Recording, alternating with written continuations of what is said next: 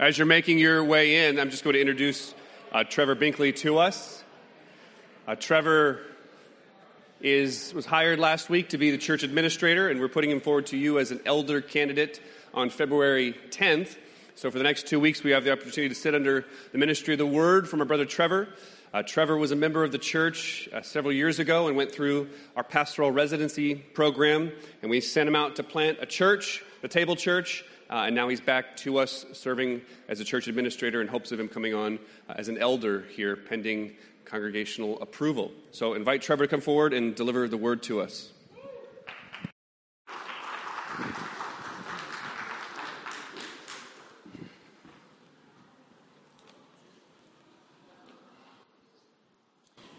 Would you open your Bibles to 1 Peter chapter 2, verse 4.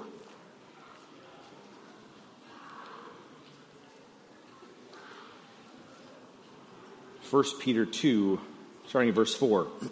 We'll read through verse 10. As you come to him, a living stone, rejected by men, but in the sight of God, chosen and precious. You yourselves, like living stones, are being built up as a spiritual house to be a holy priesthood, to offer spiritual sacrifices acceptable to God through Jesus Christ. For it stands in Scripture, behold, I am laying in Zion a stone, a cornerstone, chosen and precious, and whoever believes in him will not be put to shame. So the honor is for you who believe. But for those of you who do not believe, the stone that the builders rejected has become the cornerstone, and a stone of stumbling and a rock of offense. They stumble because they disobey the word, as they were destined to do. But you are a chosen race, a royal priesthood, a holy nation, a people for his own possession, that you may proclaim the excellencies of him who called you out of darkness into his marvelous light. Once you were not a people, but now you are God's people. Once you had not received mercy, but now you have received mercy. Would you pray with me? Holy Spirit, we ask now that you would come and illuminate your word. Lord, we need you to give us the thoughts of the triune God. And so we ask now that you would speak your word to us, and that you would give us ears to hear, eyes to see, and hearts to understand, all for your glory and for our good. In Jesus' name and for his sake we pray. Amen. In traditional Japanese culture, it was not uncommon for a man to borrow money against his good name, promising repayment by the next new year. In fact, lenders extended such loans without asking for any collateral. The reason was because they knew that a person would dare not risk their reputation, their public reputation, by defaulting on the loan. If New Year came and the person was unable to repay the debt, the debtor might actually be expected to commit ritual suicide to clear his name and to protect the honor of his family. Now, this is just one of many, many examples that Timothy Tennant offers when he's explaining how honor and shame cultures work. Far more shocking stories can be recounted. One, for example, is a 16-year-old girl in a Middle Eastern country. Her brother killed her in a gruesome way, runs out into the street and yells, "I have killed my sister to cleanse our family's honor." What had the sister done to deserve such a killing? She'd become the victim of rape. Now, of course, those are extreme examples. But Tennant writes that there are thousands of murders and mutilations using hot oil or ignited gasoline which occur, many of which are never reported. If they're investigated, they are, according to many human rights organizations, officially ruled an accident or a suicide. Well, why open a sermon like this? Why talk about this at all, especially in the middle of a series on community? Well, here's the reason. Because we Westerners are radically individualistic.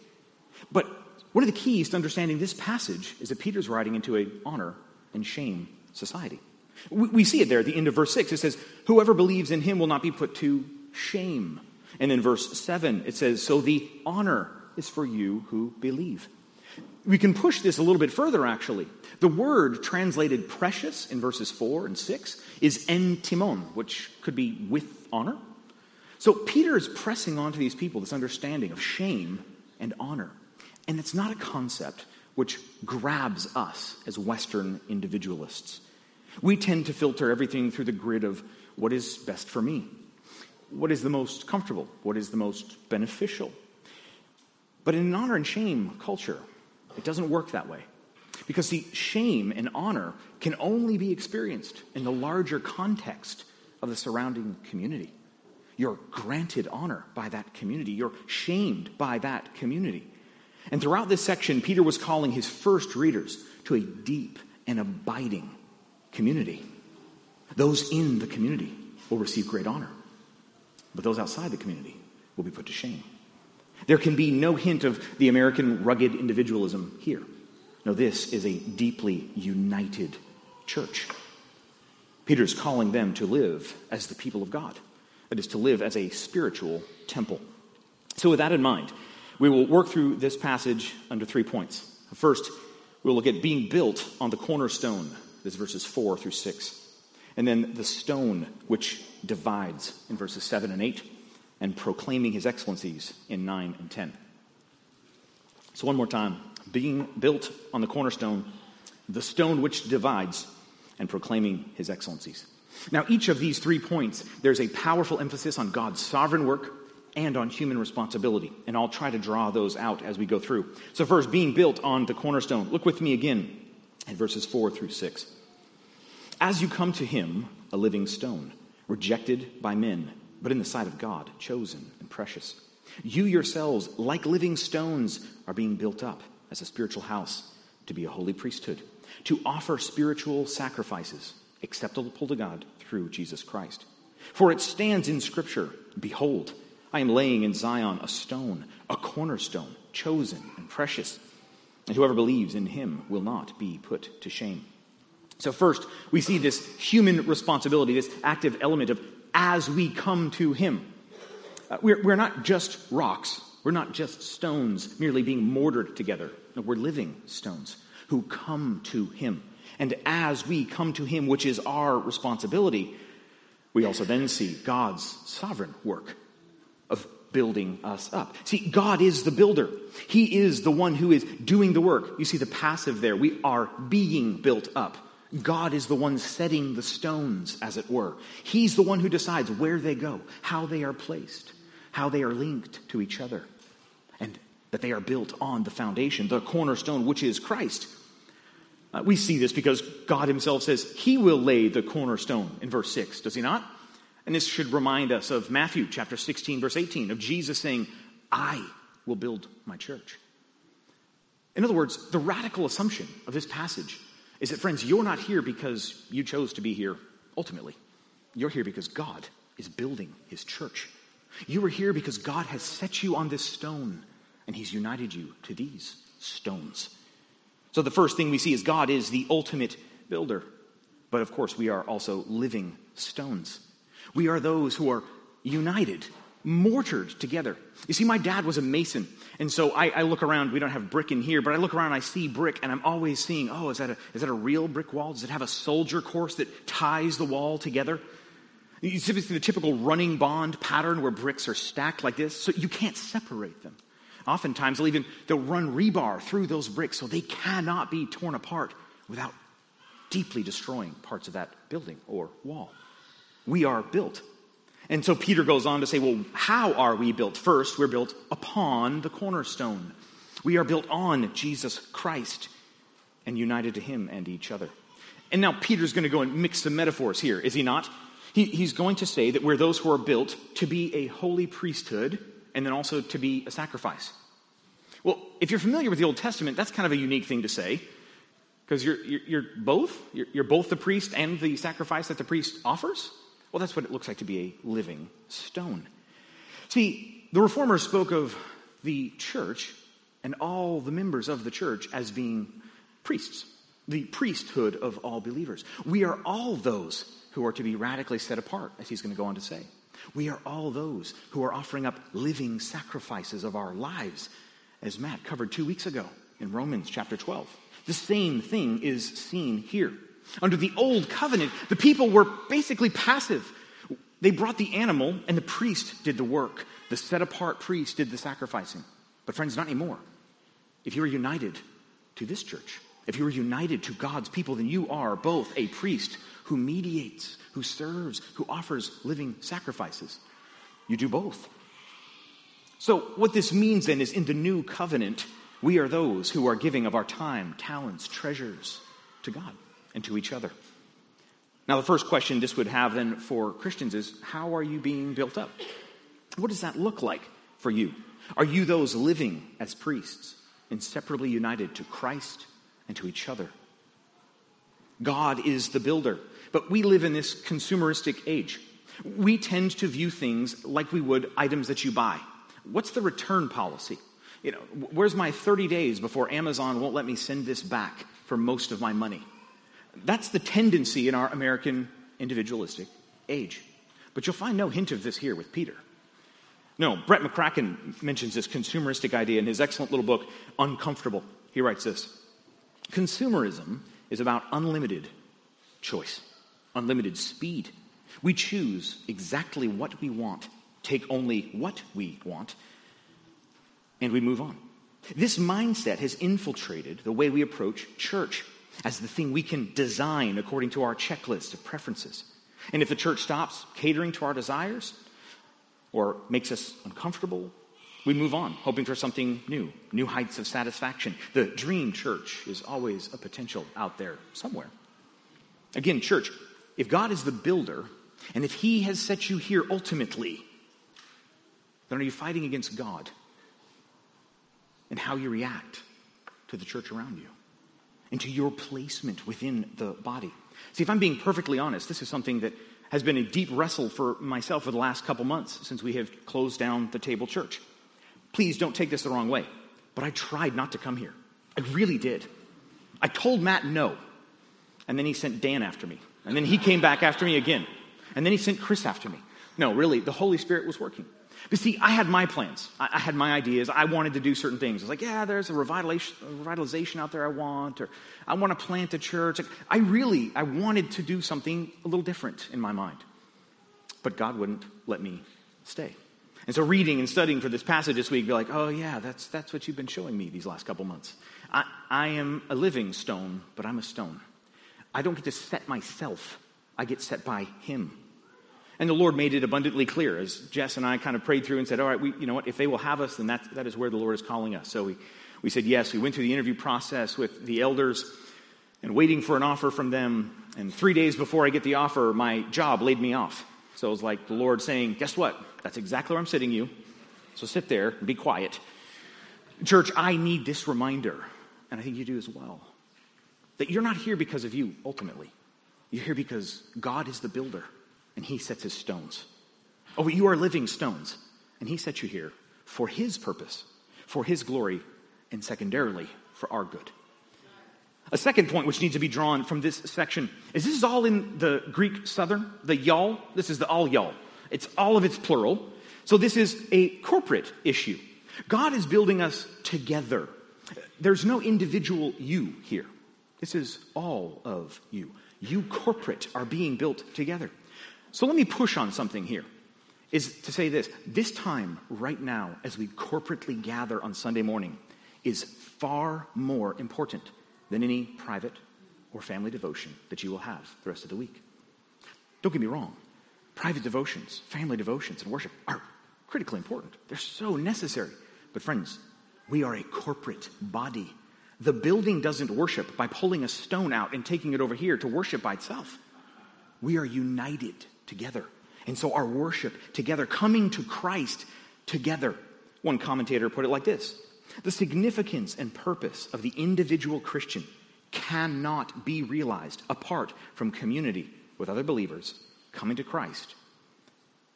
Coming to Christ means coming into relationship with others, which of course makes sense. It's one of the first and second greatest commandments. Love God and love others. Love those around you. Now, Peter grounds all of these exhortations for us to be united to both Christ and each other by quoting Old Testament scripture. Now, we're not going to have the time to go and dig through all of them. We heard from Psalm 118 earlier. Particularly here in verse 6, you're going to see from Isaiah 28:16 about how God is setting a stone in Zion. But here's the point. By grounding his argument in scripture, Peter's underlying assumption is this: that the people of God are built by the Spirit of God through the ministry of the Word of God. Or maybe to put it a little differently, Jesus is the foundation of the building upon which the Spirit builds us up through these words about the Word. So friends, this is why our coming as a church, as a corporate people of God, must revolve around the ministry of the Word. We read the Word. We preach the Word. We pray the Word. We sing the Word. And we even see the Word in baptism, in the Lord's Supper. Private devotions are wonderful. But friends, the corporate gathering of the church, which God himself is the builder, is the central component of the Christian life. Nothing else will substitute and satisfy ultimately. So membership in the local church is radically important. It is us acknowledging that God is the builder and he has united us to these people, us submitting to where he has placed us and with whom he has placed us. A third thing is this passage grabs onto a theme which actually runs the entire Bible. You might be able to actually summarize the story of the Bible like this. It's a story about God's presence, about where God's presence is to exist. So, for example, we see in the beginning was God. He created the world and he dwelt with his people in the garden, did he not? He walked with them in the cool of the day. What happens to God's presence? Well, as the story continues on, they're removed from his presence because sin cannot coexist with a holy God. You dare not come into the holy God's presence unless you're perfect. That's exactly why the reason when God's presence comes down on Mount Sinai that the people stand back and they say, Moses, you go. We dare not approach the holy God. Because the presence of God is a fearful thing unless you're perfect. And that is exactly why when the tabernacle is built, there's a thick veil that protects the people. The veil's not there to protect God.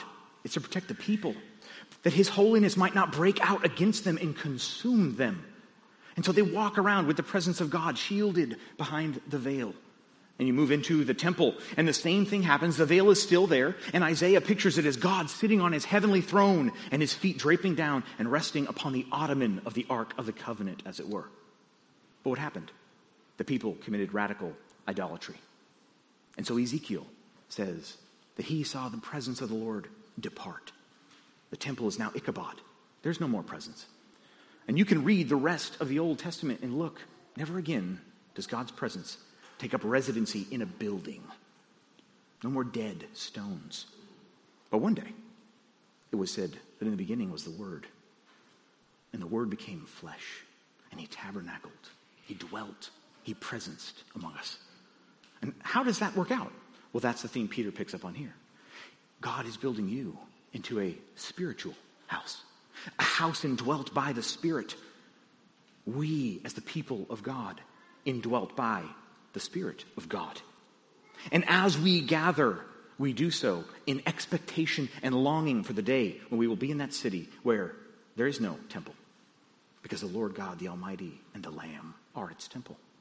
That is a theme Peter is grabbing here. It is a theme that should cause us to see our radical union with Christ and with each other.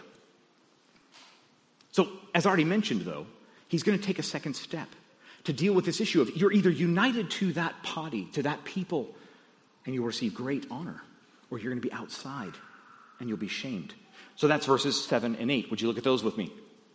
So the honor is for you who believe, but for those who do not believe, the stone that the builders rejected has become the cornerstone, and a stone of stumbling, and a rock of offense. They stumbled because they disobeyed the word as they were destined to do.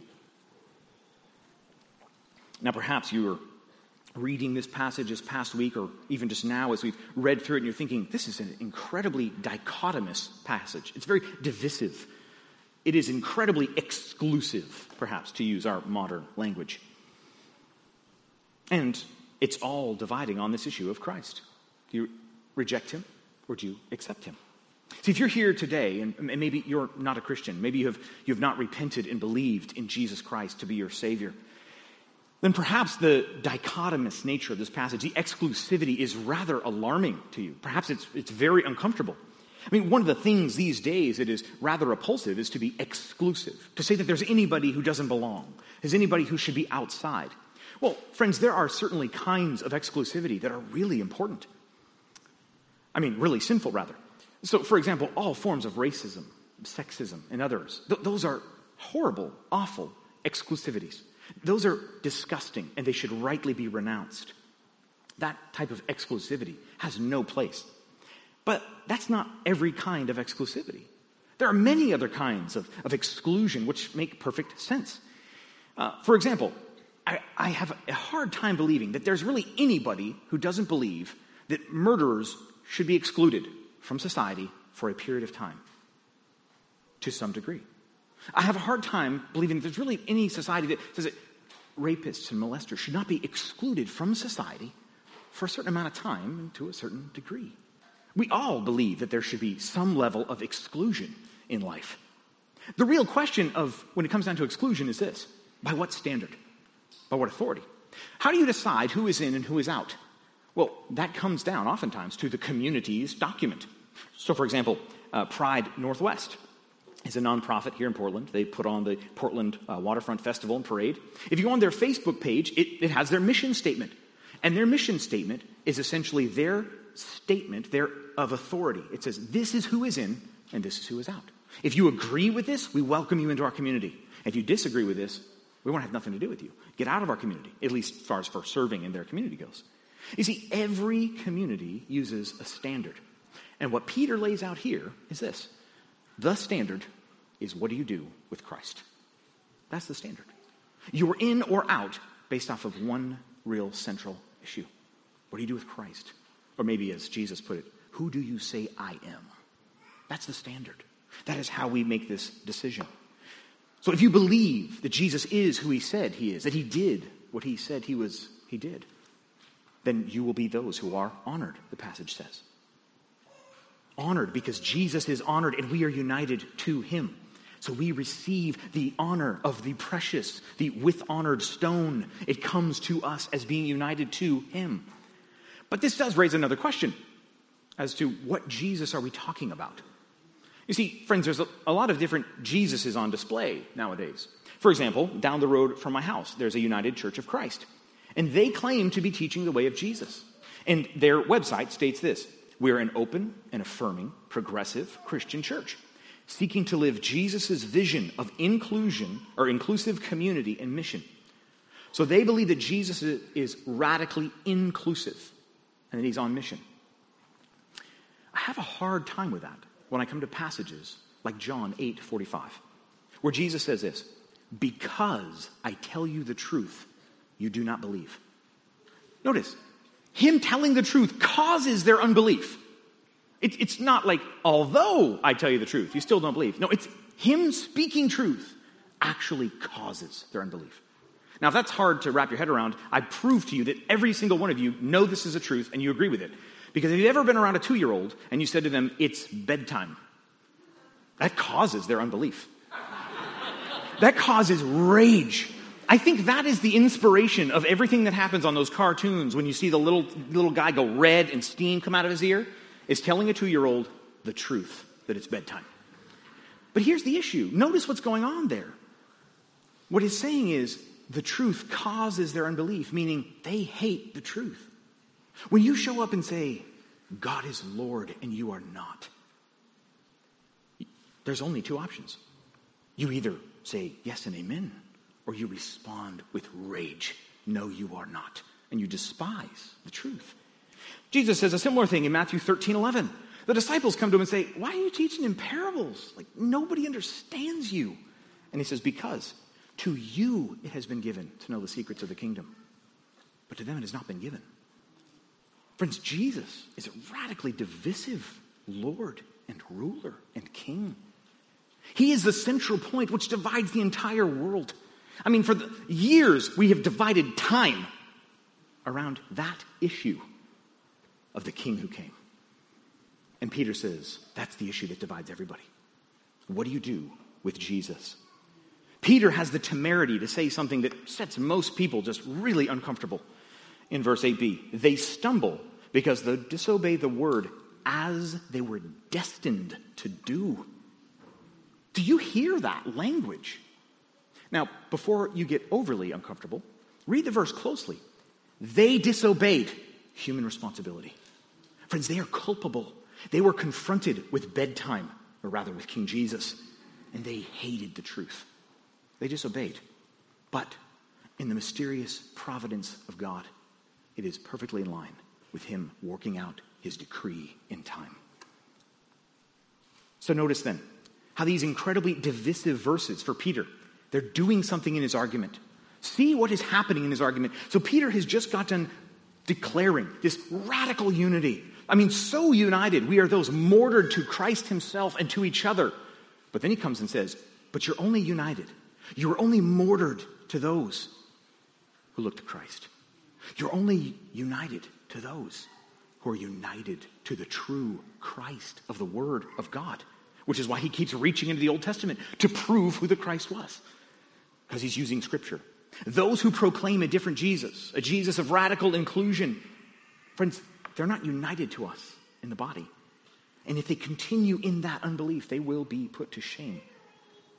Every time we are confronted with Jesus and his gospel, we move towards him or away. Friends, there's no neutrality. There's never a time when someone hears the gospel and goes, maybe. Not ultimately. Ultimately, you're moving towards him in repentance or away from him in hardening and judgment. And this was much clearer in the early church, because the early church said Jesus is Lord. So you can't have a neutrality with the Lord. Nobody ever went before an ancient king and said, like, I'm thinking about it, like maybe I'll submit. You'd lose your head if you tried that. It didn't work that way. No, Jesus is Lord, friends. What you do with him, every time you come and gather and you sit under the word, and every time you read the gospel and you hear it and you sing it, you're either moving towards him in repentance and awe, or you're moving away from him towards shame and judgment. Now, if this is what this passage is saying, and it seems hard to understand it any other way, if no one remains neutral, then that does lead us to a rather interesting question. Why do missions? Why evangelism? I mean, if this is the way it is, then why do we press on with evangelism? Well, that's the third point, proclaiming his excellencies. Let's read verses 9 and 10 together. But you are a chosen race, a royal priesthood, a holy nation, a people for his own possession, that you may proclaim the excellencies of him who called you out of darkness into his marvelous light. Once you were not a people, but now you are God's people. Once you had not received mercy, but now you have received mercy. See, Peter continues his pulling from the Old Testament, from Deuteronomy, from Exodus, from Isaiah, from Malachi, and he applies this language, which was all used of Israel in the Old Testament, and he applies it to this motley crew of suffering Christians. Remember, he called them the exiles, the diaspora, those scattered, the suffering, the sojourners, this group of Jews and Gentiles all kind of mushed together. And he said, now you are the people of God. And he applies this language to them. And one commentator puts it this way. They noted how this view of the early church as this chosen race, this unique thing, it caused the rest of the Roman Empire to do a couple things. First, it caused the Roman Empire to see Christians as those who like to alienate other people, to push people away. But that's what the Romans said. They actually said that they thought some Christians were haters of mankind. But paradoxically, as Matt has mentioned in the last couple weeks, it was their radical separateness which actually became radically attractive, which caused them to grow and win over multitudes. So this shows us a couple things. Christians are to be unique and separate from the world, so distinct that it is clear that we are an alien race in that sense. And if we lose that holiness, that set-apartness, we are losing something central to the Christian life. As those united to Christ, friends, we will always be at odds with the culture to a greater or lesser degree. There will never be a culture where we will be perfectly comfortable, where we will perfectly fit, because we're set apart. We're a priesthood that's been set apart. But that leads to the second thing, that our separateness, our holiness, is meant to be massively attractive. You know why? Because we're weird. That's why. What I mean is this, is Jesus said that the world will know you by your love for each other. That as the watching world gets to see this weird group of people from all different kind of walks and lives and nations and ethnicities, as they're put together and they imperfectly love each other and they limp towards Jesus together, forgiving sins, bearing up underneath one another, as we heard last week, that to a watching world is like a beacon of hope. And they go, how did these weird people love each other so well? That's precisely what Jesus got at in his prayer in John 17, that the world may know by your love. They will know that God sent him. So as this becomes more and more of a reality, as we come to more and more look like the neighborhood and demographic around us, they will see us coexisting as these weird group of people. Old, young, different parts of strata, different backgrounds. As we come together as a group that shouldn't coexist, that shouldn't be bound together, mortared together. That as that happens, the world is in awe. And that's precisely what happens here in verse 9. You notice there's a purpose clause that happens there. You are a chosen race, a royal priesthood, a holy nation, a people for his own possession. That, the purpose, the reason why God has bound you, united you, mortared you onto Christ and to each other, is for the purpose of proclaiming the excellencies of him who called you out of darkness and into his marvelous light. In one sense, that's actually what it is to be a royal priesthood. We've already mentioned the priests were mediators. The priests were those who went between God and the people. But now we're all those who are to be priests, offering sacrifice. So just as Jesus makes intercession for us, so too we are to make intercession for those around us. As we did earlier, praying for their salvation, praying for his kingdom to come in their lives.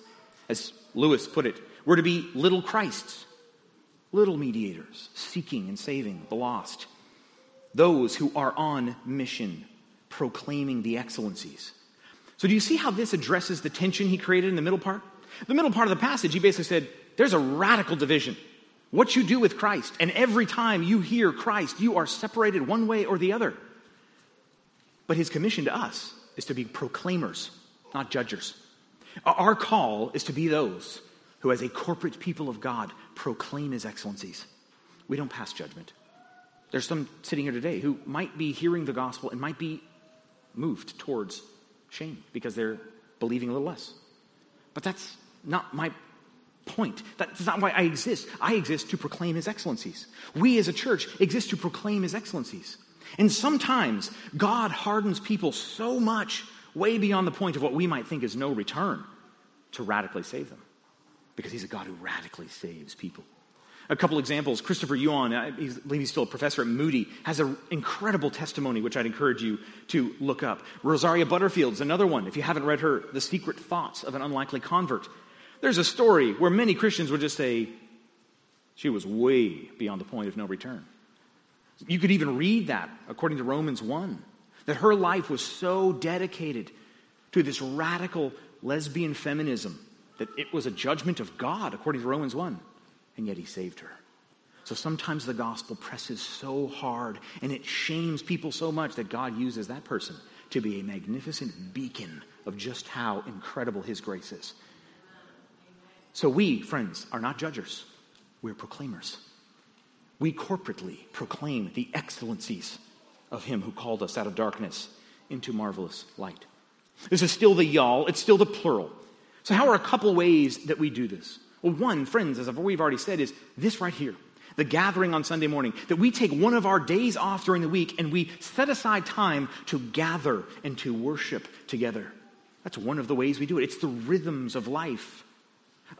But let me push a little bit more specifically into something about what we do here. I would encourage you, friends, if this is a corporate passage, and it must be, because again, the stones are united to Christ and each other, then here's a really practical thing I would encourage you to do, is as we sing together, remember you're singing to God and each other. Sometimes open your eyes and just look around at the rest of the people worshiping God. I would encourage you to make a habit of this. They'll get used to it. The point is we are together worshiping. In no other point in life do we ever cause ourselves to hide the most joyful moments of our life. We always share the most joyful moments of our life with everybody else around us. Sometimes you just call people you haven't talked to in 10 years. It's like, you know what just happened? So friends, every Sunday when you worship the King of Kings, this is the most joyful moment. Look at your brothers and sisters and see them rejoicing. One of the central pieces of this sermon series has been dealing with community groups and the call. And as you build those relationships in community, you'll be thinking about each other and praying for each other. And as a song causes you to think of that brother or sister, you can look at them and be like, praise God that this song is true of you. Friends, open your eyes. Worship corporately. Worship together. Worship as a united house in the Spirit of God. Partially going on again from there is proclaiming his excellencies in community groups. In community groups, it's beautiful because we're pushing into the community, and that is where we can get down into the less than corporate level. Sunday mornings are corporate, primarily. We are here for the church, for the spiritual house. We're here as a body to honor God together and to encourage each other in honoring and worshiping God together. But community groups are beautiful because they let us press into individual lives and individual neighborhoods and communities. That is where you can do things like barbecues and block parties and have those opportunities. And again, praying for those that, Father, we believe you have many people in these neighborhoods. So Lord, open up doors and opportunities and allow them to hear what you are doing. And Holy Spirit, take them and unite them to your people. Another thing you might add is with that evangelism comes maybe triads, maybe personal relationships. Community groups can be very evangelistic, but also just as a church. One of the things the elders are praying about for this next year is how do we best use the resources God has given us as a community, this church, to be a light in this neighborhood, to be a beacon in this neighborhood. Those are things we should be praying for together, that those things would bear much fruit, that God would use them powerfully. Well, all of this communal work, all of this proclaiming the excellencies of God actually flow from the idea of verse 10. That once you were not a people, but now you are God's people. That once you had not received mercy, but now you had been mercied. Now, I say had been mercied because that's actually a verb. It's not a noun. It's a verb. God is the actor. He mercies. And this is a fulfillment of Hosea. You see, in Hosea, the picture was this. The people had so violated the covenant, they had obliterated it. So God's very people had become not his people in a very real sense. And yet he says to them, who had not been his people, who had violated the covenant, one day I will make you who are not my people, my people. And that is ultimately fulfilled in the new covenant of Jesus. The new covenant where he now takes those people, Jew and Gentile, and he makes them his people. No longer do ethnic lines and boundaries separate us. The next section, as we'll see next week, goes on to say that now the church are the people of God and everyone outside of the church are the Gentiles. That is what God is doing. So in the fullest sense, these words of Hosea are being fulfilled every time God takes someone out of his kingdom, out of their kingdom of darkness, and brings them into his kingdom of marvelous light. Every time someone hears the gospel and God mercies them, taking their heart of stone, giving them a heart of flesh, God is making a people from those who were not his people. Again, I say mercied because that is a verb. The standard Greek lexicon, the BDAG, says this. That verb means to be greatly concerned about someone in need.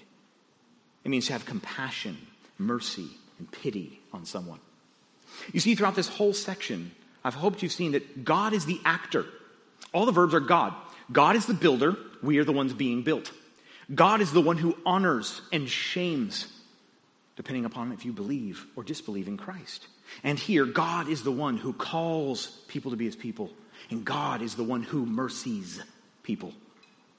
And of course, what is startling about this whole section, this entire idea of being built on the stone of Christ, being united and mortared together with one another, is that in order for God to accomplish that purpose, which was to spill over in us proclaiming the excellencies of his glory, is that the three things God does in this passage for us are the three things he denied to Christ. You see, friends, for God to make us living stones, built upon the living cornerstone, he had to crush his son to death. For God to allow us to be honored, he had to dishonor and shame his son, stripping him naked and having him put up on a cross. And for God to mercy us, he had to completely reject any compassion or pity on his son. Friends, I hope you see the radical nature of the church. When we come to see it built on such a cost as that, how can we not see our lives as not something that we get to primarily choose, but rather as something that God is doing to us for his glory and for our good? So may we trust him that he is the master builder, that he is uniting us to precisely the right people we need for him to do his work in our lives and in the world around us. Would you pray with me?